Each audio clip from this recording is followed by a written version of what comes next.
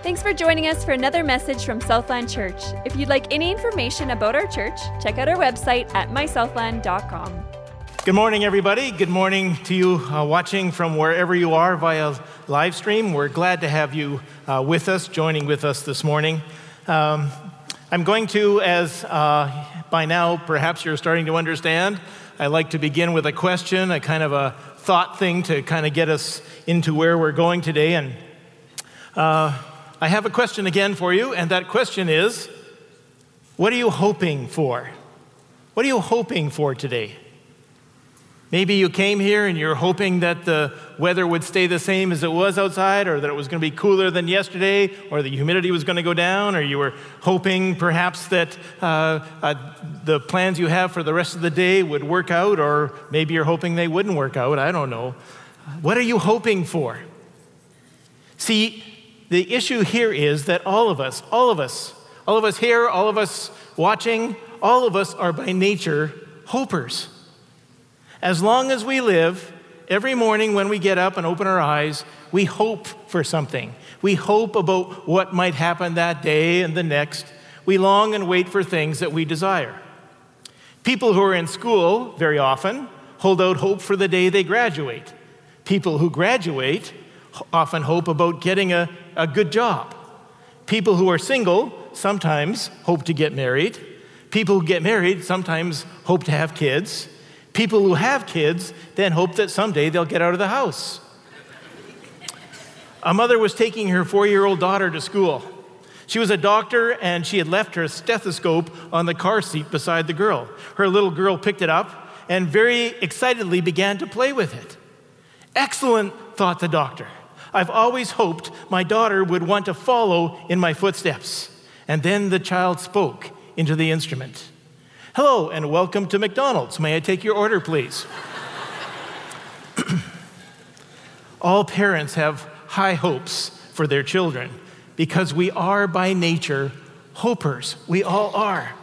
Hope is why people buy treadmills. Hope is why people pay for makeovers and read self-help books and go to counselors and, frankly, go on blind dates. It's why little kids go crazy on Christmas morning. Perhaps it's why you're here today. We all, you see, have hopes. And we're going to talk together then about the single most important word for getting ready for our future. The single most important attitude that we can have. It's an attitude that even when you do it poorly, it doubles the chances of joy in the future. It's an attitude that is entirely different than many of the attitudes we have when we come to the future. There are some people who have an attitude of apprehension when they look ahead. I know other people who have an attitude of excitement, wondering what's coming. Some people have an attitude of apathy. I don't really care. Some have an attitude of real fear when they face the future. I just want to close my eyes. But the attitude above any other that can change anything we face in the future is the attitude called hope.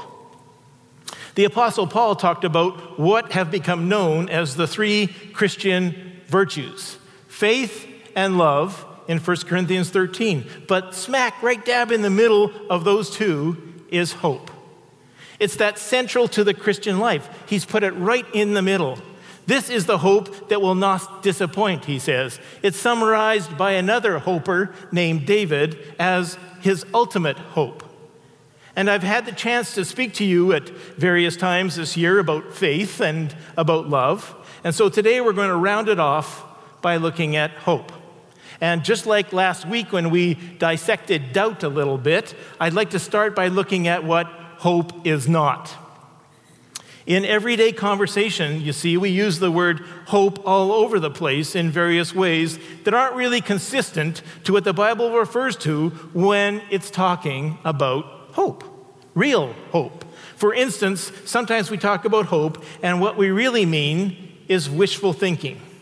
Wishful thinking is when we try to hope things in or out of existence. We blow out the candles on our birthday cake, for instance, and say, I hope I have another year of health and happiness coming. Or, whoa, I hope no one's really counting all these candles. Or we hope as we pick up the Globe and Mail and we say, I hope my stock has gone up again. Or we look outside and we say, I hope the mosquitoes all mysteriously left last night.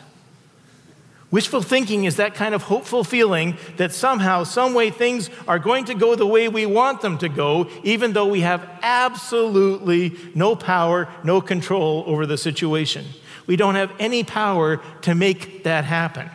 Sometimes when we engage in wishful thinking, we can do so to such a degree that we can actually convince ourselves of something even when something isn't true. That's the power of wishful thinking. Another kind of hopeful attitude is a kind of blind optimism. I think it's great to be an optimistic person. I consider myself to be an optimistic person. But some optimists take this just way too far, and they see everything through rose-colored glasses. And I mean everything. They paper over their problems as if they didn't exist. They avert their eyes from the ugliness of the world. To them, everything is just fine all the time. In fact, some religions take this approach very seriously. I grew up in a cult called Christian Science. Christian scientists, for instance, say that all evil ultimately is just an illusion. It's not real. We're just imagining it.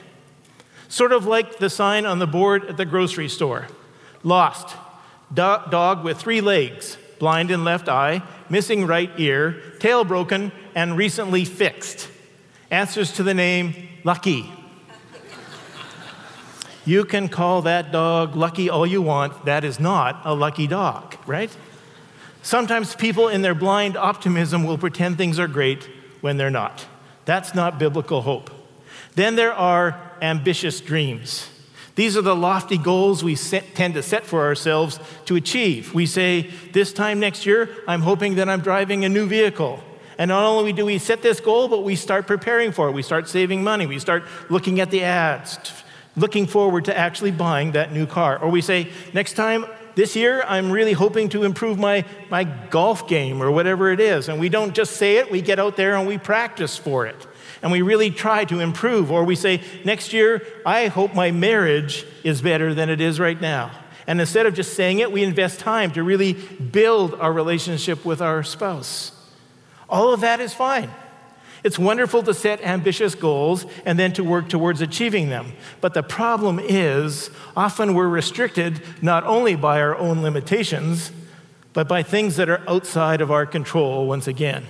I remember Snoopy in a Peanuts comic strip thinking to himself, yesterday I was a dog. Today I'm a dog. Tomorrow I'll probably still be a dog. Oh, there's so little hope for advancement. There's a fellow by the name of Major Harold Kushner, who was a POW in Vietnam, and he talks about the devastating effect of hopelessness on human beings. He describes one 24-year-old American Marine who was one of those POWs in Vietnam with him. This Marine decided to cooperate with the enemy, with the Viet Cong, who had captured him. He said, if you promise to let me go, I'll do whatever I can to cooperate with you. And they said, hey, that's a great idea. It's a deal. So he did everything to cooperate. He was a model prisoner. He was even leader of the camp's thought reform group. But after a while, it became very clear to him that they were leading him on. They were lying to him. They weren't going to let him go. And when that realization took hold, this is how Major Kushner described what happened to that man. He became a zombie, and I quote, he became a zombie. He refused to do any work, and he rejected all offers of food and encouragement. He simply lay on his cot, sucking his thumb. In a matter of weeks, he was dead. I would guess if there was one word that we could use to describe what happened to that young Marine, it would be the word hopelessness. In fact, doctors in World War II and from then on in all the various skirmishes around the world, Korea, Vietnam, and the Middle East and so on, have said some prisoners died from a condition of what they have, this is a technical term that they've come up with. They say it's called give-up-itis. Give-up-itis. And what they meant by that is that prisoners face grim conditions with no prospect of freedom, and some of them become demoralized, they become mired in despair. After a while, they even become apathetic, and they refuse food, they refuse drink, and they just spend all their time in their bunks staring into space. With their hope drained away, these prisoners eventually just wasted away, and they died. They died of give-up-itis. And I was talking with someone after the service yesterday, and they were reminding me of so many who, in all of these conflicts, particularly on the water, when their boat is lost, they're in lifeboats. And there's a number of survival stories of people set off in lifeboats and how some people survive and some don't. And the distinguishing factor almost always in those cases, when there is finally a rescue, is those who hope were rescued, those who gave up were gone. The human spirit needs hope, you see, to survive and to thrive. One expert said, "Since my early years as a physician, I learned that taking away hope is for most people like pronouncing a death sentence. Their already hard-pressed will to live becomes paralyzed, and they give up and die." King Solomon recognized this, and he recognized also that the opposite was also true. More than 2,500 years ago, and inspired God by writing this in Proverbs: "Hope deferred makes the heart sick, but a longing fulfilled is a tree of life." Here's an example. The school system in a large city had a program to help children keep up with their schoolwork during stays in the city's hospitals. One day, a teacher who was assigned to that hospital program received a routine call asking her to visit a particular child in the hospital. She took the child's name and room number and talked briefly with the child's regular school class teacher. "We're studying nouns and adverbs in his class now," the teacher said, "and I'd be grateful if you could help him understand them so he doesn't fall too far behind." The hospital program teacher went to see the boy that afternoon. No one at the school knew, not even her, no one had mentioned to her that the boy had been severely badly burned in an accident, was in great pain, and was likely to die. Upset at the sight of the boy, as you can imagine, she stammered as she walked in and she said, "I've been sent by your school to help you with nouns and adverbs." She struggled through it. When she left, she felt she hadn't accomplished much because of his condition and, frankly, his inability to even be able to respond. But the next day, a nurse asked her when she walked in, "What did you do to that boy?" The teacher felt she must have done something wrong and began to apologize. No, said the nurse, "you don't know what I mean. We've been worried about that little boy, but ever since you were here yesterday, his whole attitude has changed. He's fighting back. He's responding to treatment. It's as though he's decided to live." 2 weeks later, the boy is better, able to speak, and he explains that he had completely given up hope until the teacher arrived in his room. Everything changed when he came to the simple realization, and he expressed it this way, and I quote, "They wouldn't send a teacher to work on nouns and adverbs with a dying boy, would they?" See, the Bible says that faith and love spring from hope. In other words, hope is the foundation of this deal. It's hope that enables you to persevere, to be faithful and be loving, even when it's difficult. So let's talk about hope. I want to look today at why hope is so important and why we ask things like, where are you putting your hope? And are you clinging to that hope? Why is this so important?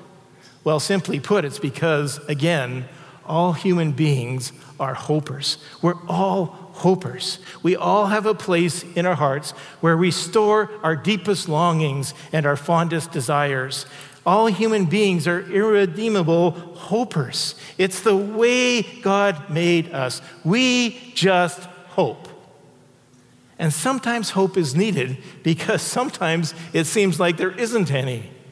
Many of us have encountered at least a sense of some hopelessness over the last 4 months as we've experienced the worldwide pandemic. There's just been so many impacted in so many ways by this. Many, of course, by health issues. Not to mention all the people who've been losing their jobs through it. Good people. All these people with lofty goals, plans. They wanted to live long and prosper. They wanted to retire with a nest egg. They wanted to climb the corporate ladder of achievement, but they've had their dreams dashed. Life isn't turning out like they expected, and many have felt like they can't take it anymore. It's just too much. And a lot of that is because those things are beyond our control.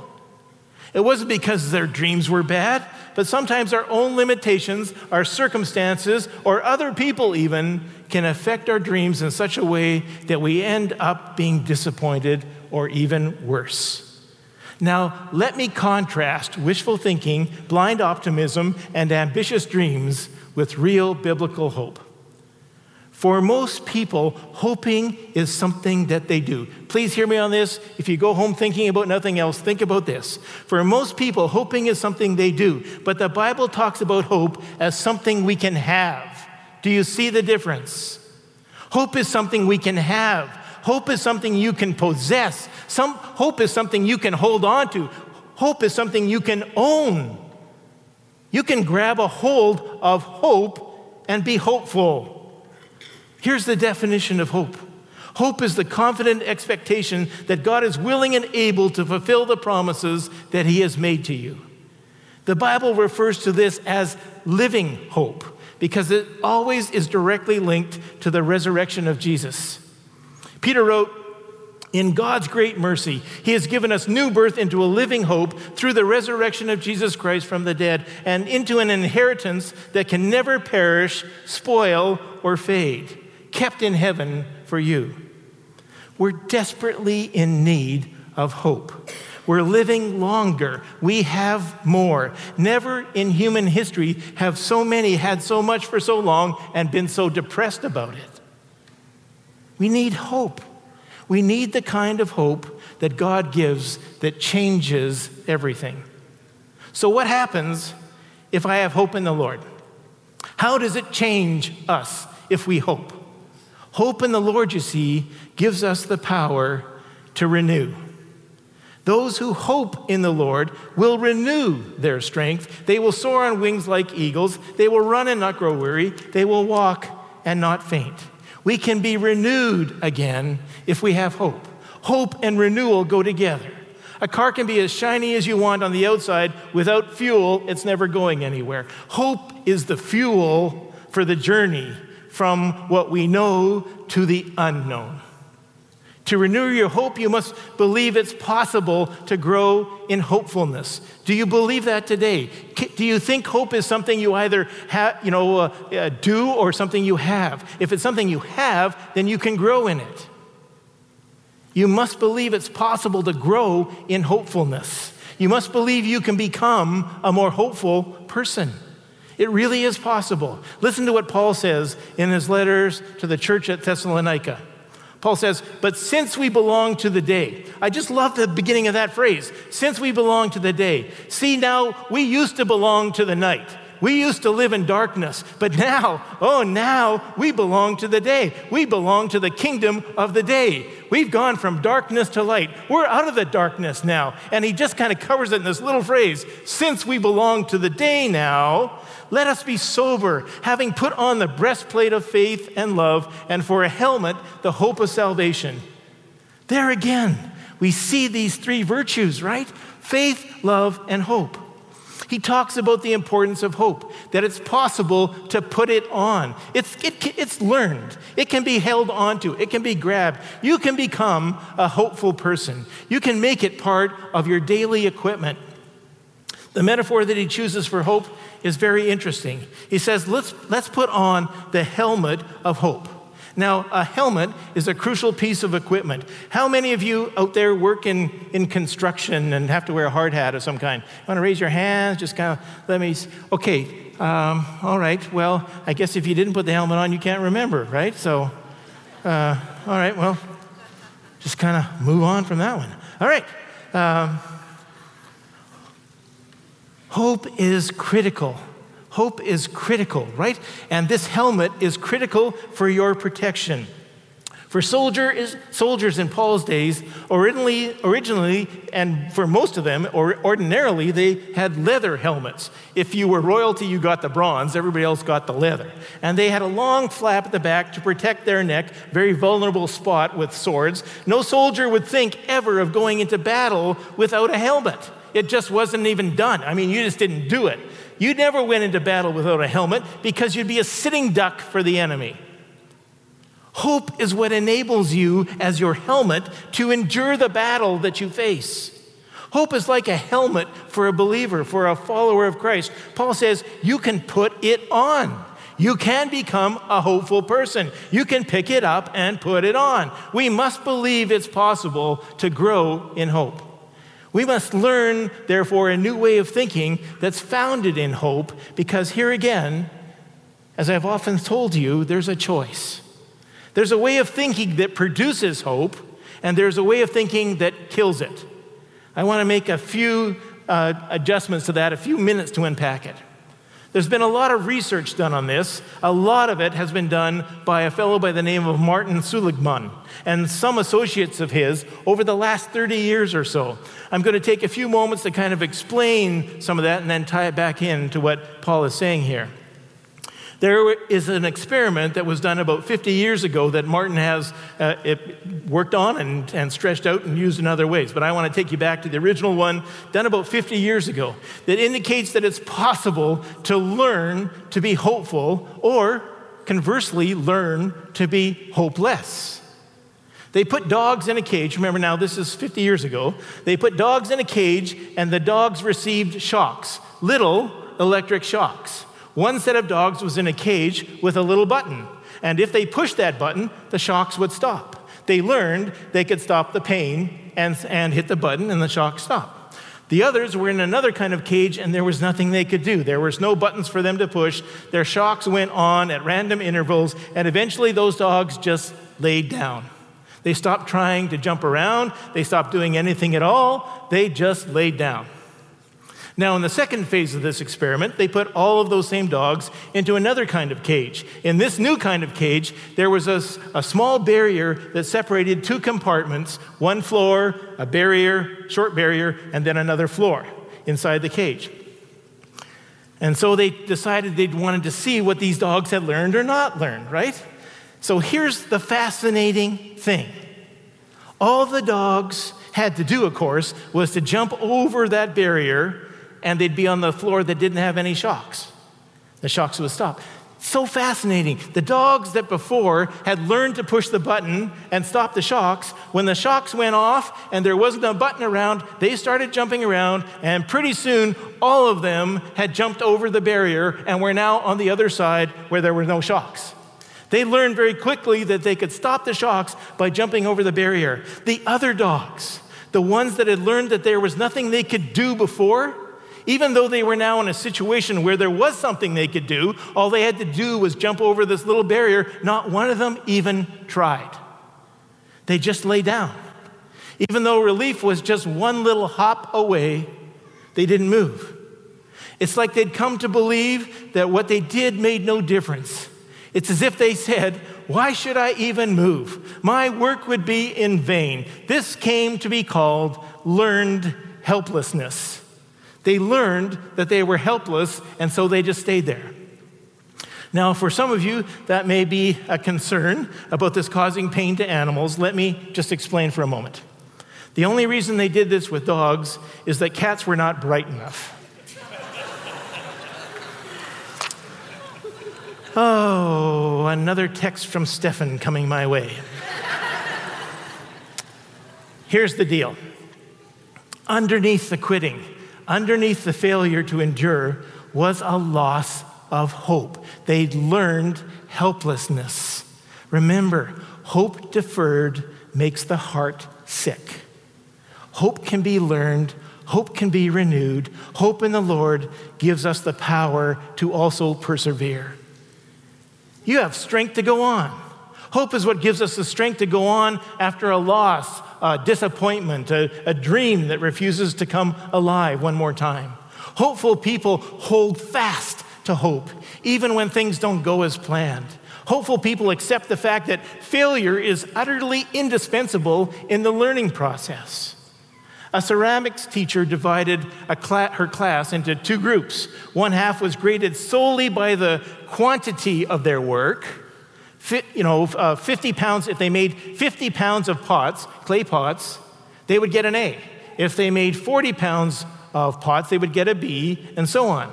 The other half of the class was going to be graded on the quality of their work. They only had to make one pot each, but it had to be a really, really good one. And when the grading time rolled around, a strange thing happened. All the quality pots were made by the quantity group, even though that wasn't their aim. Apparently, the quantity group just kept churning out work, right? And in the beginning, they made really bad, cracked pots. But every time they learned from their mistakes, and every time their work got just a little bit better, until in the end, it was really quite good.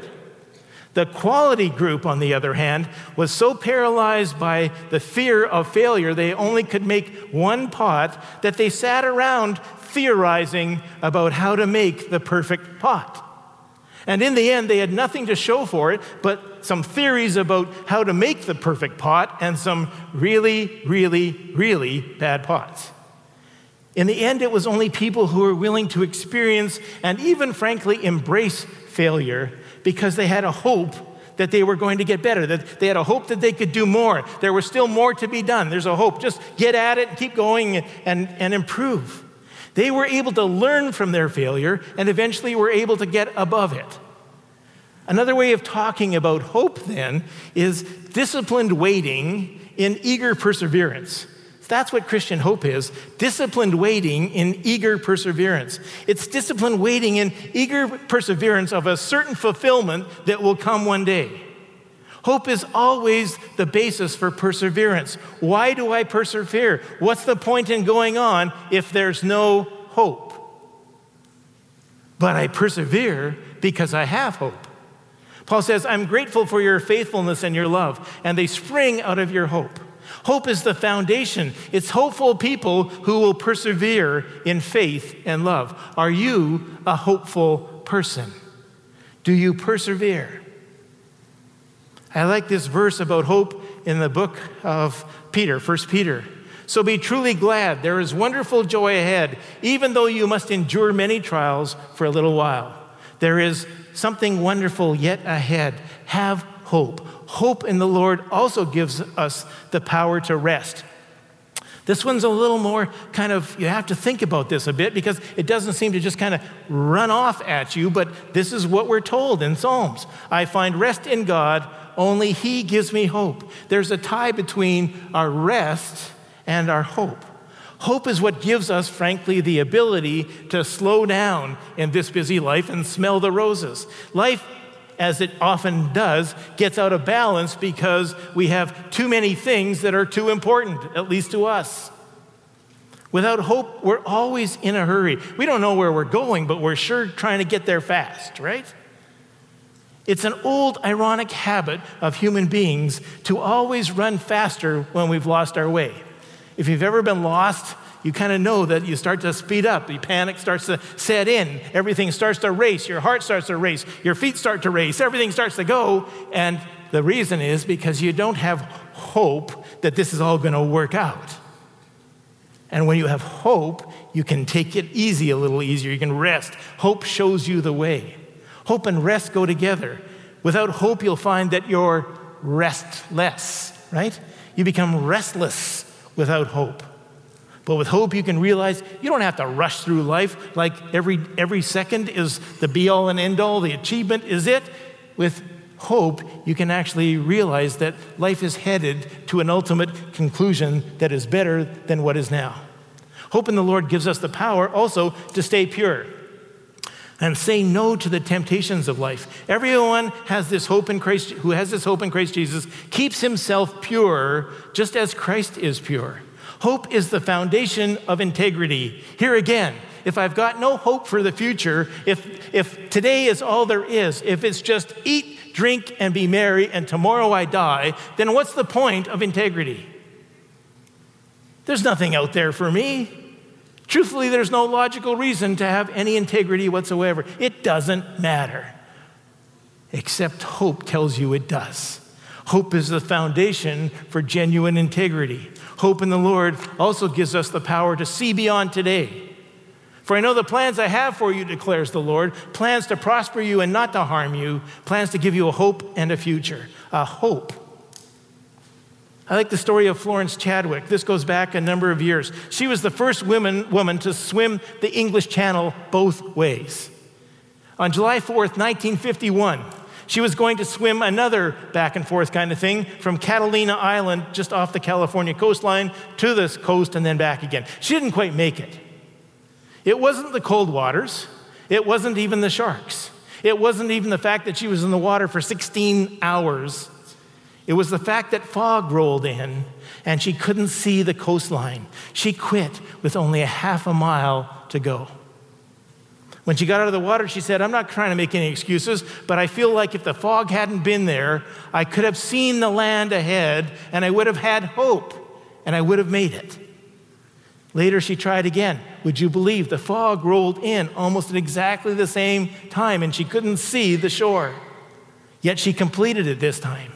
In fact, she did it in 2 hours less time than anybody else had ever done it. See, a lot of us are like that. The fog rolls in, right?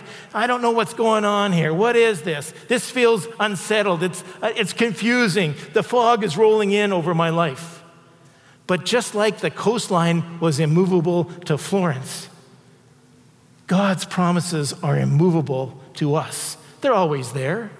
They haven't gone anywhere. Just because you're in a fog doesn't mean they've moved. God is still the same, yesterday, today, and forever. They're going to be there. You may not be able to see them like you'd want to, but it's hope, isn't it? It's hope that gives you the knowledge that they're still there and you just need to press on. Hope is out there in the future. That's what hope does in our lives. It lets us see beyond today. But you don't have to wait. This is the good news. You don't have to wait to get to heaven to enjoy the hope God wants to give you. We can enjoy having a living hope today. Back to that verse. In his great mercy, he's given us new birth into a living hope through the resurrection of Christ Jesus from the dead. In the New Testament, interestingly enough, the word hope occurs only once. Only once in all of the Gospels. It only occurs once before the resurrection of Jesus, and that occurs in the book of Matthew. One time. But after Jesus' resurrection, hope appears 70 different times. 70 different times. It doesn't take a genius to figure out where our hope comes from, does it? It comes from the resurrection. That's the power of hope in our lives. The resurrection started with a cross. See, hope often begins in the darkest places of our lives. Look at the symbol of our faith, the cross. It was an instrument of execution in that day, and I spent some time last week talking about how horrible it was. It'd be as if you came in here this morning and up on the stage with me here would be a whole bunch of electric chairs all lit across the stage. Now, wouldn't that be strange? It would. Yet it's a perfect illustration of our faith, the cross. It was a dark place, and yet God turned it into a resurrection. If you want an illustration of how God sends problems in the world to bring good into the world, you don't need to look any further than the cross and the resurrection of our Lord Jesus Christ. He took that evil that was done on the cross and turned it into a resurrection that brings us light. Waymaker, promise keeper, light in the darkness. There's the illustration, the fact that he can bring hope. The cross tells us that he not only understands our pain, but he can transform our pain as well. Remember the story from Little League, where the man walks up to a boy sitting on the bench, talks through the chain link fence. He's sitting on the bench playing the game. The game's already started. He leans forward to the little boy through the fence and says, "How's it going?" The little boy looks up back at him and says, "Well, we're behind 18-0, but we haven't been up to bat yet." In many ways, we all haven't been up to bat yet. Some of you feel behind 18-0 right now, but in many ways, we haven't been up to bat yet. There is a hope out there in a future that's indescribable. It's a place called heaven. It's a perfect hope. It's a perfect place with a perfect God who makes things perfect for all eternity. Even in this life, sometimes when the fog rolls in and when you feel behind and you feel like there's no hope, it's not true, is it? Hope can begin right now, right where you sit, right with you, wherever you are right now. Hope can become part of who you are. You can lay hold of hope this morning. Hope can begin right now because of what God has for us in the future. But this I call to mind, and therefore I have hope. This I call to mind. And therefore I have hope. The steadfast love of the Lord never ceases. His mercies never come to an end. They are new every morning. Great is his faithfulness. We don't have to wait for hope to begin. Hope enables us to find a new purpose for the future. It's hope that enables us to recognize that the love of the Lord never ceases, that his mercies never come to an end, that they're new every morning. What great hope there is in that. It's hope that enables someone who has been victimized in a terrible way to not only find healing in their life, and trust me, I know this from personal experience, but not only find healing in their life, but have the ability to help someone else who's been victimized. It's hope that enables someone who is not just sure about what's going to happen in the future, not sure where things are headed, to put yet one foot in front of the other and keep going on, knowing that God has a future for them, even though they don't know what it is. It's hope that enables someone to take a dream that has been shattered and watch God begin to put pieces back together again in their life one more time. It's hope that enables us to look forward to the future even when we're sitting down across the desk from the doctors and they're looking us in the eye and they're saying, it's not going to get any better. We know that one day there's a better day coming. Those who hope in me will not be disappointed. There's a promise to hang on to. That puts everything into perspective, doesn't it? God can give you hope of heaven. He can give you hope when every day it just seems hopeless, right? And he can be a constant source of encouragement and strength and wisdom and guidance amidst the daily adventure.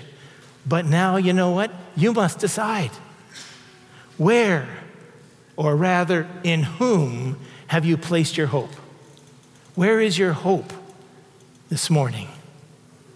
Through his resurrection, Jesus Christ demonstrated once and for all beyond any shadow of a doubt that he is God and that he really does possess the power to fulfill the promises that he's made to us. Promises that he'll change our lives. Promises that he'll guide us. Promises that he will walk side by side with us. God with us through the turbulence of life. Promises that he can use good to emerge from the personal promises. He can cause good to come from the problems we face. Promises that he will grant us eternal life in heaven with him. Paul says that the hope that is ours is Christ in you. This is the secret, he says. Christ lives in you. That's the hope of glory. Christ in us. Therefore, with certain hope, we can look forward to sharing in God's glory. We have this hope, you see, as an anchor for the soul, firm and secure. Hope in and of itself, people, it has no power. Our hope is only as good as what we place it in. What our hope is attached to. To what is your hope anchored to? I'll tell you where it is. It's in Christ living in us. That's the hope of glory. Thanks again for joining us for our weekend message. If you have any needs or prayer requests, please give us a call at 204-326-9020 or email prayer@mysouthland.com. Once again, our phone number is 204-326-9020 and the email address is prayer@mysouthland.com.